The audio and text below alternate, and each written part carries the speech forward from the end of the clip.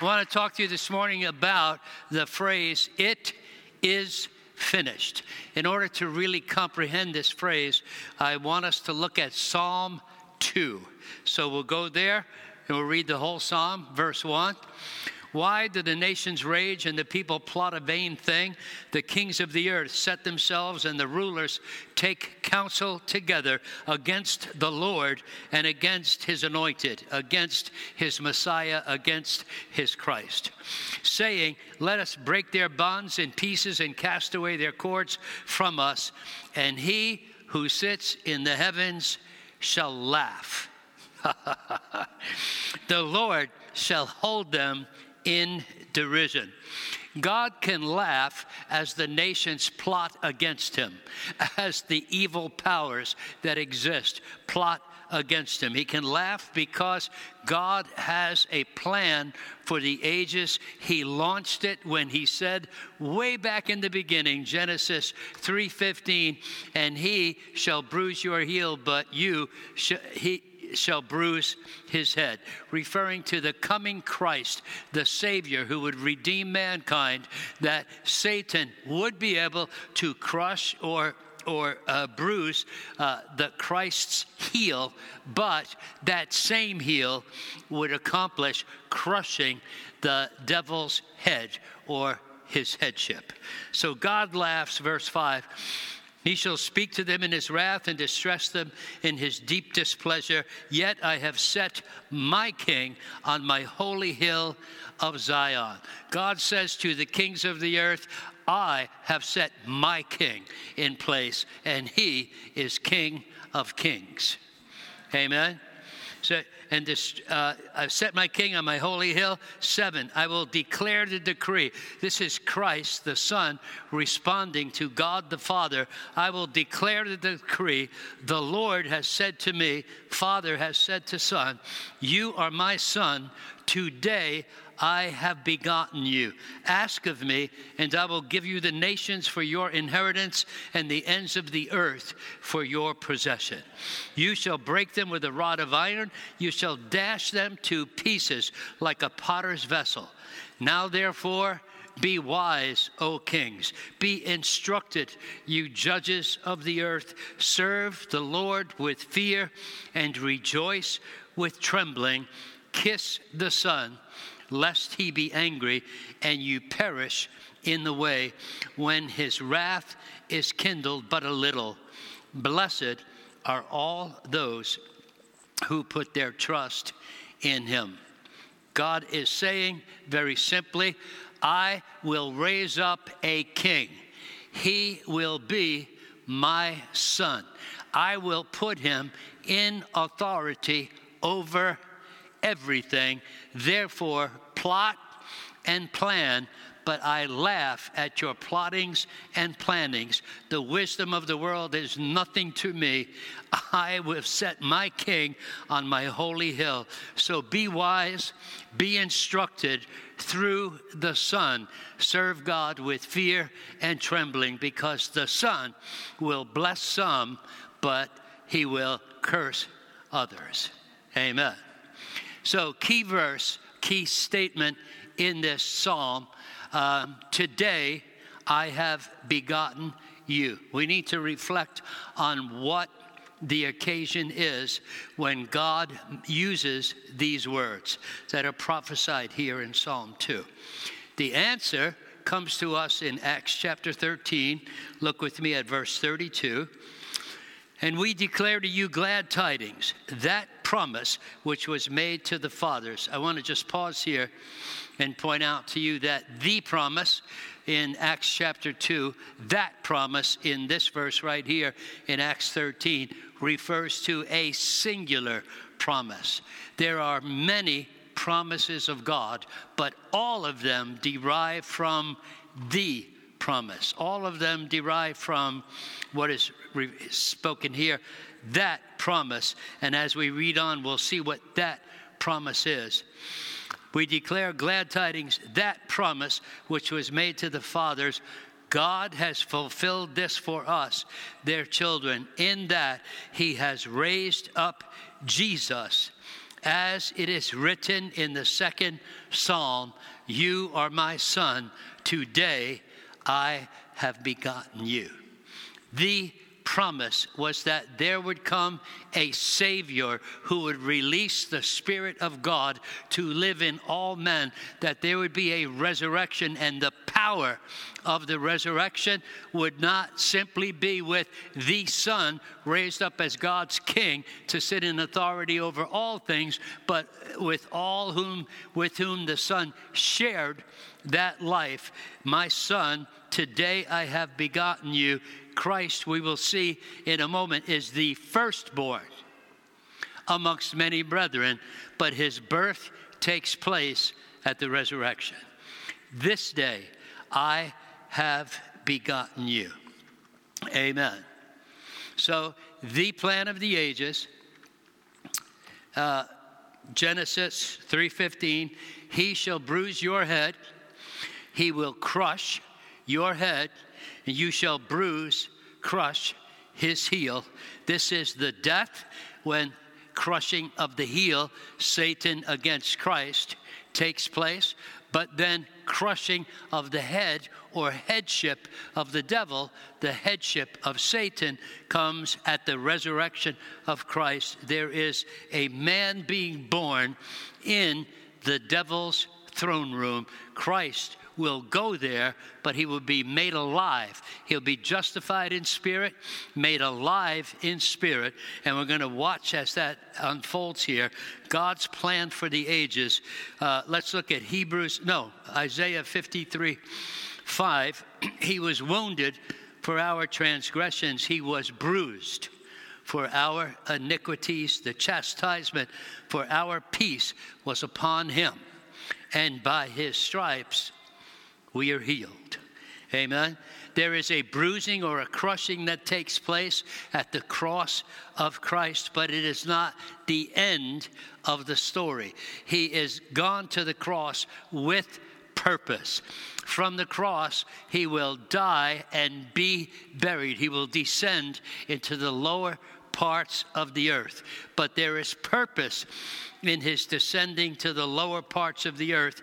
Hebrews 2:14, inasmuch then as the children have partaken of flesh and blood, he himself, this is Christ, likewise shared in the same. He became a man so that he could die. He became a man so that he could die, so that he would die. Amen. He shared the same, that through death he might destroy him who had the power of death, that is, the devil. God could have simply said to the devil, you are a bug, I crush you. However, in the beginning, God gave his authority to man as co-regent of planet Earth. He invested authority in Adam and Eve. Adam and Eve gave away that authority. In order for this to work, a man gave the authority to Satan. It would take a man to get the authority back from Satan. That is the only just way to proceed. But Christ became a man and lived perfectly, meaning his life was a sacrifice worthy. Hello? Worthy of defeating the devil. So in that he shared in the same, he died that through death he might destroy. The word destroy here is brought to naught. Naught is a very old English term. It means zero. Brought to naught. The devil's authority over humanity was this big. After the death, burial, and resurrection of Christ, it was beneath my feet. There was no more authority over humanity. It was taken from him. It was through death Christ destroys, brings to nothingness him who used to have the power of death. And we are told in Scripture that it is through that power of death that he held all men in bondage throughout their lifetime. Amen. So Christ dies and rises again. After he has risen, he says this, Revelations 1:18, I am he who lives and was dead, and behold, I am alive forevermore, amen, and I have the keys of Hades and death. Jesus had to go to the lower parts of the earth. He had to go to Sheol to take the power of death away from the devil, and he now holds the keys to hell and the grave, to hell and to death. What was taking place is described for us in the Gospel of Luke. Chapter 11, Luke says this, verse 21. By the way, you do understand, yes, that he will crush your head, that is, your headship over humanity. Satan was the head, but he is now not the head. Hello? Amen. There's the head and the tail. Hello? Amen. So Luke 11, when a strong man, fully armed, guards his own palace, his goods are in peace. So you have to see Satan, the strong man, guarding his own house. His treasures are the souls he has collected through the ages. He is holding them captive. They belong to him because the wages of sin is death. But God has a plan for the ages, and there is one coming who will crush his headship. So when a strong man, fully armed, guards his own palace, his goods are in peace. But when a stronger than he comes upon him and overcomes him, he takes from him all his armor in which he trusted and divides his spoils. This is Jesus going to the strong man's throne room, the strong man's house, his palace, where he's guarding all those souls that he's taken captive through the ages, and Jesus makes him of no importance. He brought to naught this one who had this control over man, who held the power of death. That death was taken from Satan. That power was taken from Satan. Christ now holds it. And basically, Colossians 2:15 explains it. Having disarmed, he took away the strong man's weapons, his armaments, in which he trusted, so that he could divide his spoils. Colossians 2:15, having disarmed principalities and powers. By the way, those are the principalities and powers that you wrestle against in Ephesians chapter 6. Having disarmed principalities and powers, he made a public spectacle of them, triumphing over them in it. And many translations will write in the cross. It is through the cross, through the death of Christ, that Satan's power over your life is undone. Jesus goes to the strong man's house and spoils his goods. Are you with me? Amen. So we turn now to Hebrews chapter 1. I want to go through several verses here and basically point out that the resurrection, you are my son. This day, you are my son. You are born again at the resurrection. Christ is the firstborn from the dead.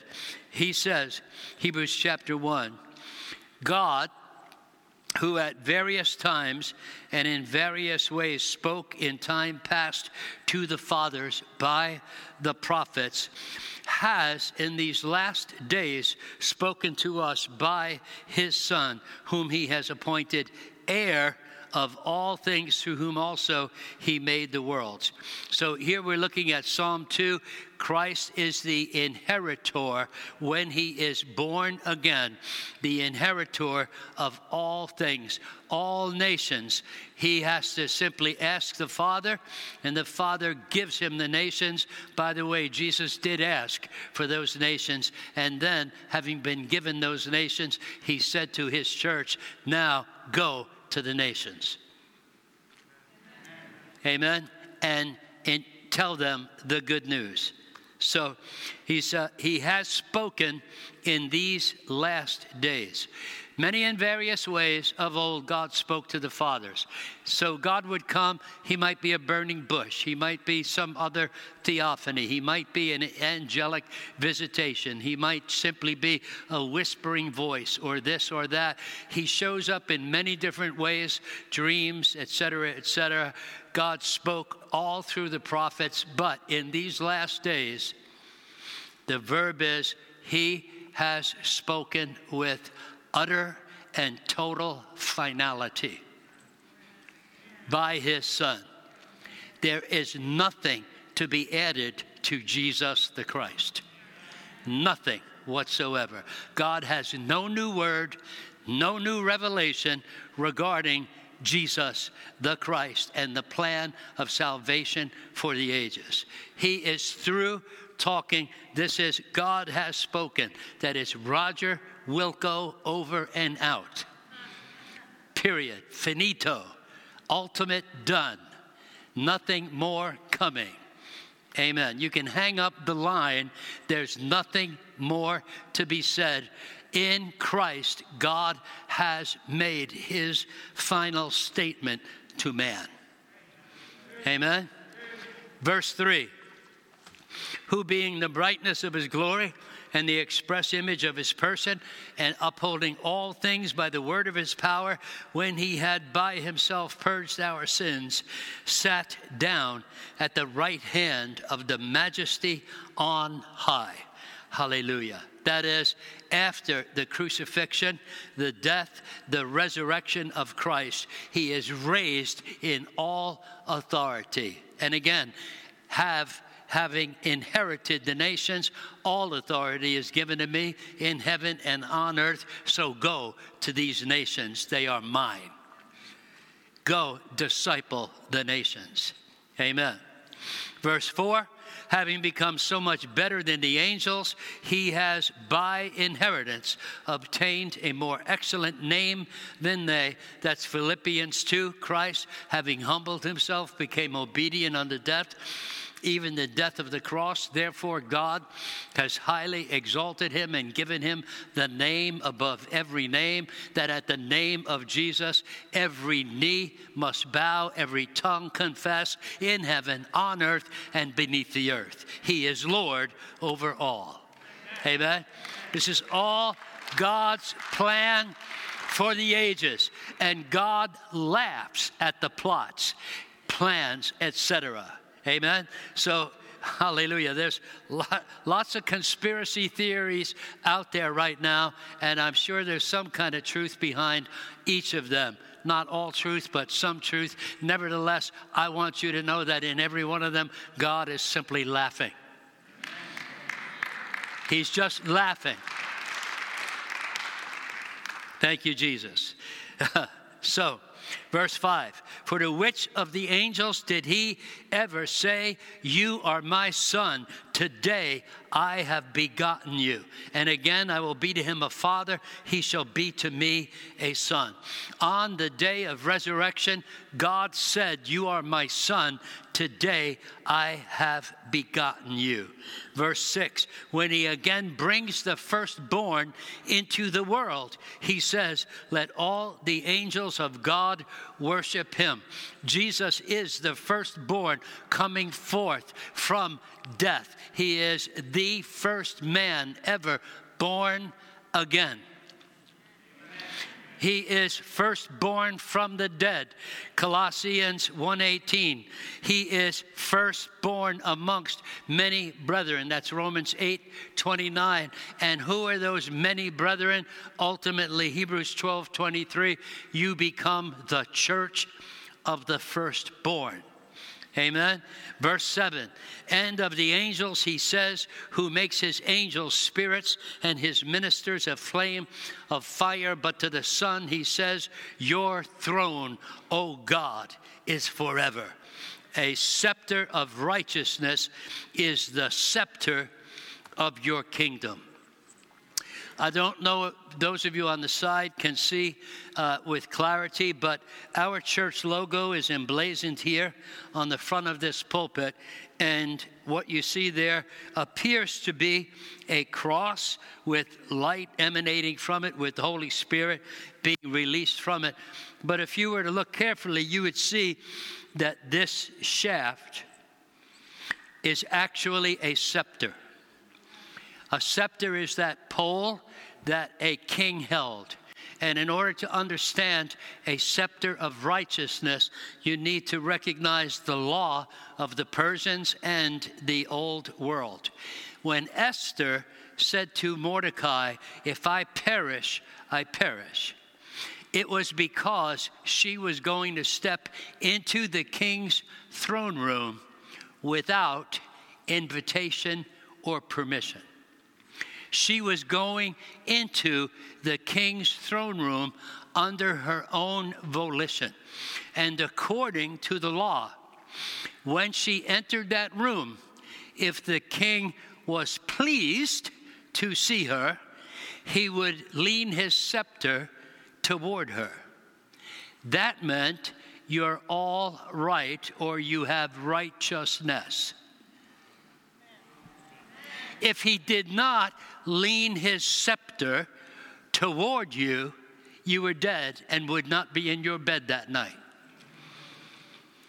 It was not possible to visit the king without his invitation and permission. And if you did chance it on your own volition, he would point his scepter of righteousness at you. This is God's declaration over Christ, who is born again in hell. He has gone to the devil's stronghold, the strong man who is guarding his palace, watching over his captives, and Jesus is justified in spirit, made alive in spirit. God says to him, "You are my son. Today I have begotten you." Something is happening here in hell. The scepter of righteousness is now in the hands of Jesus, who points his scepter at all those Old Testament saints who had put their faith in God's Christ and held an IOU. None of them could go to heaven, but God had said to each of them, "I owe you heaven." After Messiah comes and is risen, then you can come up and be with me in heaven. Until then, you will have to wait. So Christ points his scepter at David, who said, "You will not leave my soul in Hades." He points his scepter at Job, who said, "My Redeemer liveth, and I will see him in the flesh." He points his scepter at Joseph, who said, "Do not leave my bones in Egypt. Move them to Jerusalem so that I will be there when Christ and the resurrection of first fruits takes place." He points his scepter at Daniel, who wrote, "Many who sleep in the dust of the earth shall awake, some to everlasting life." He points his scepter at Hosea, who says, "After 2 days he will revive us, and on the third day he will raise us up." He points his scepter at Joshua, at Ruth, at Abraham and Sarah, at Rahab, at everyone who held an IOU based on faith. And Satan is looking at dead and defeated men coming into life. You see life and liberty starting to pulsate in hell, starting to take over. There's a spirit greater than Satan's spirit in hell, and it is the Christ. A new race of men is being birthed in the throne room of hell. There is liberty being proclaimed through the corridors. Prison doors are thrown open. Slaves are throwing away their chains and such. There is a power flowing from Christ into each and every one of those believers. Greater is he that is in us than he that is in the world. O death, where is your sting? O hell, where is your victory? Do you hear me? Captivity was taken captive. Satan was defeated and brought to naught, Jesus was bringing many sons to glory. Throughout heaven, throughout earth, throughout hell, the word went forth from the throne. It is finished. It is finished. Your debt is paid. Paid in full. Satan is finished. Who can condemn you? Who can hold on to you? Sin will no longer have dominion over you. Satan will no longer have dominion over you. Listen carefully, saints. Listen, listen, listen. Yes, salvation is finished. Yes, Satan is finished. That's when self is finished. And self is finished when I see the finished work of Christ for me and invite him to come into my heart to make it finished in me.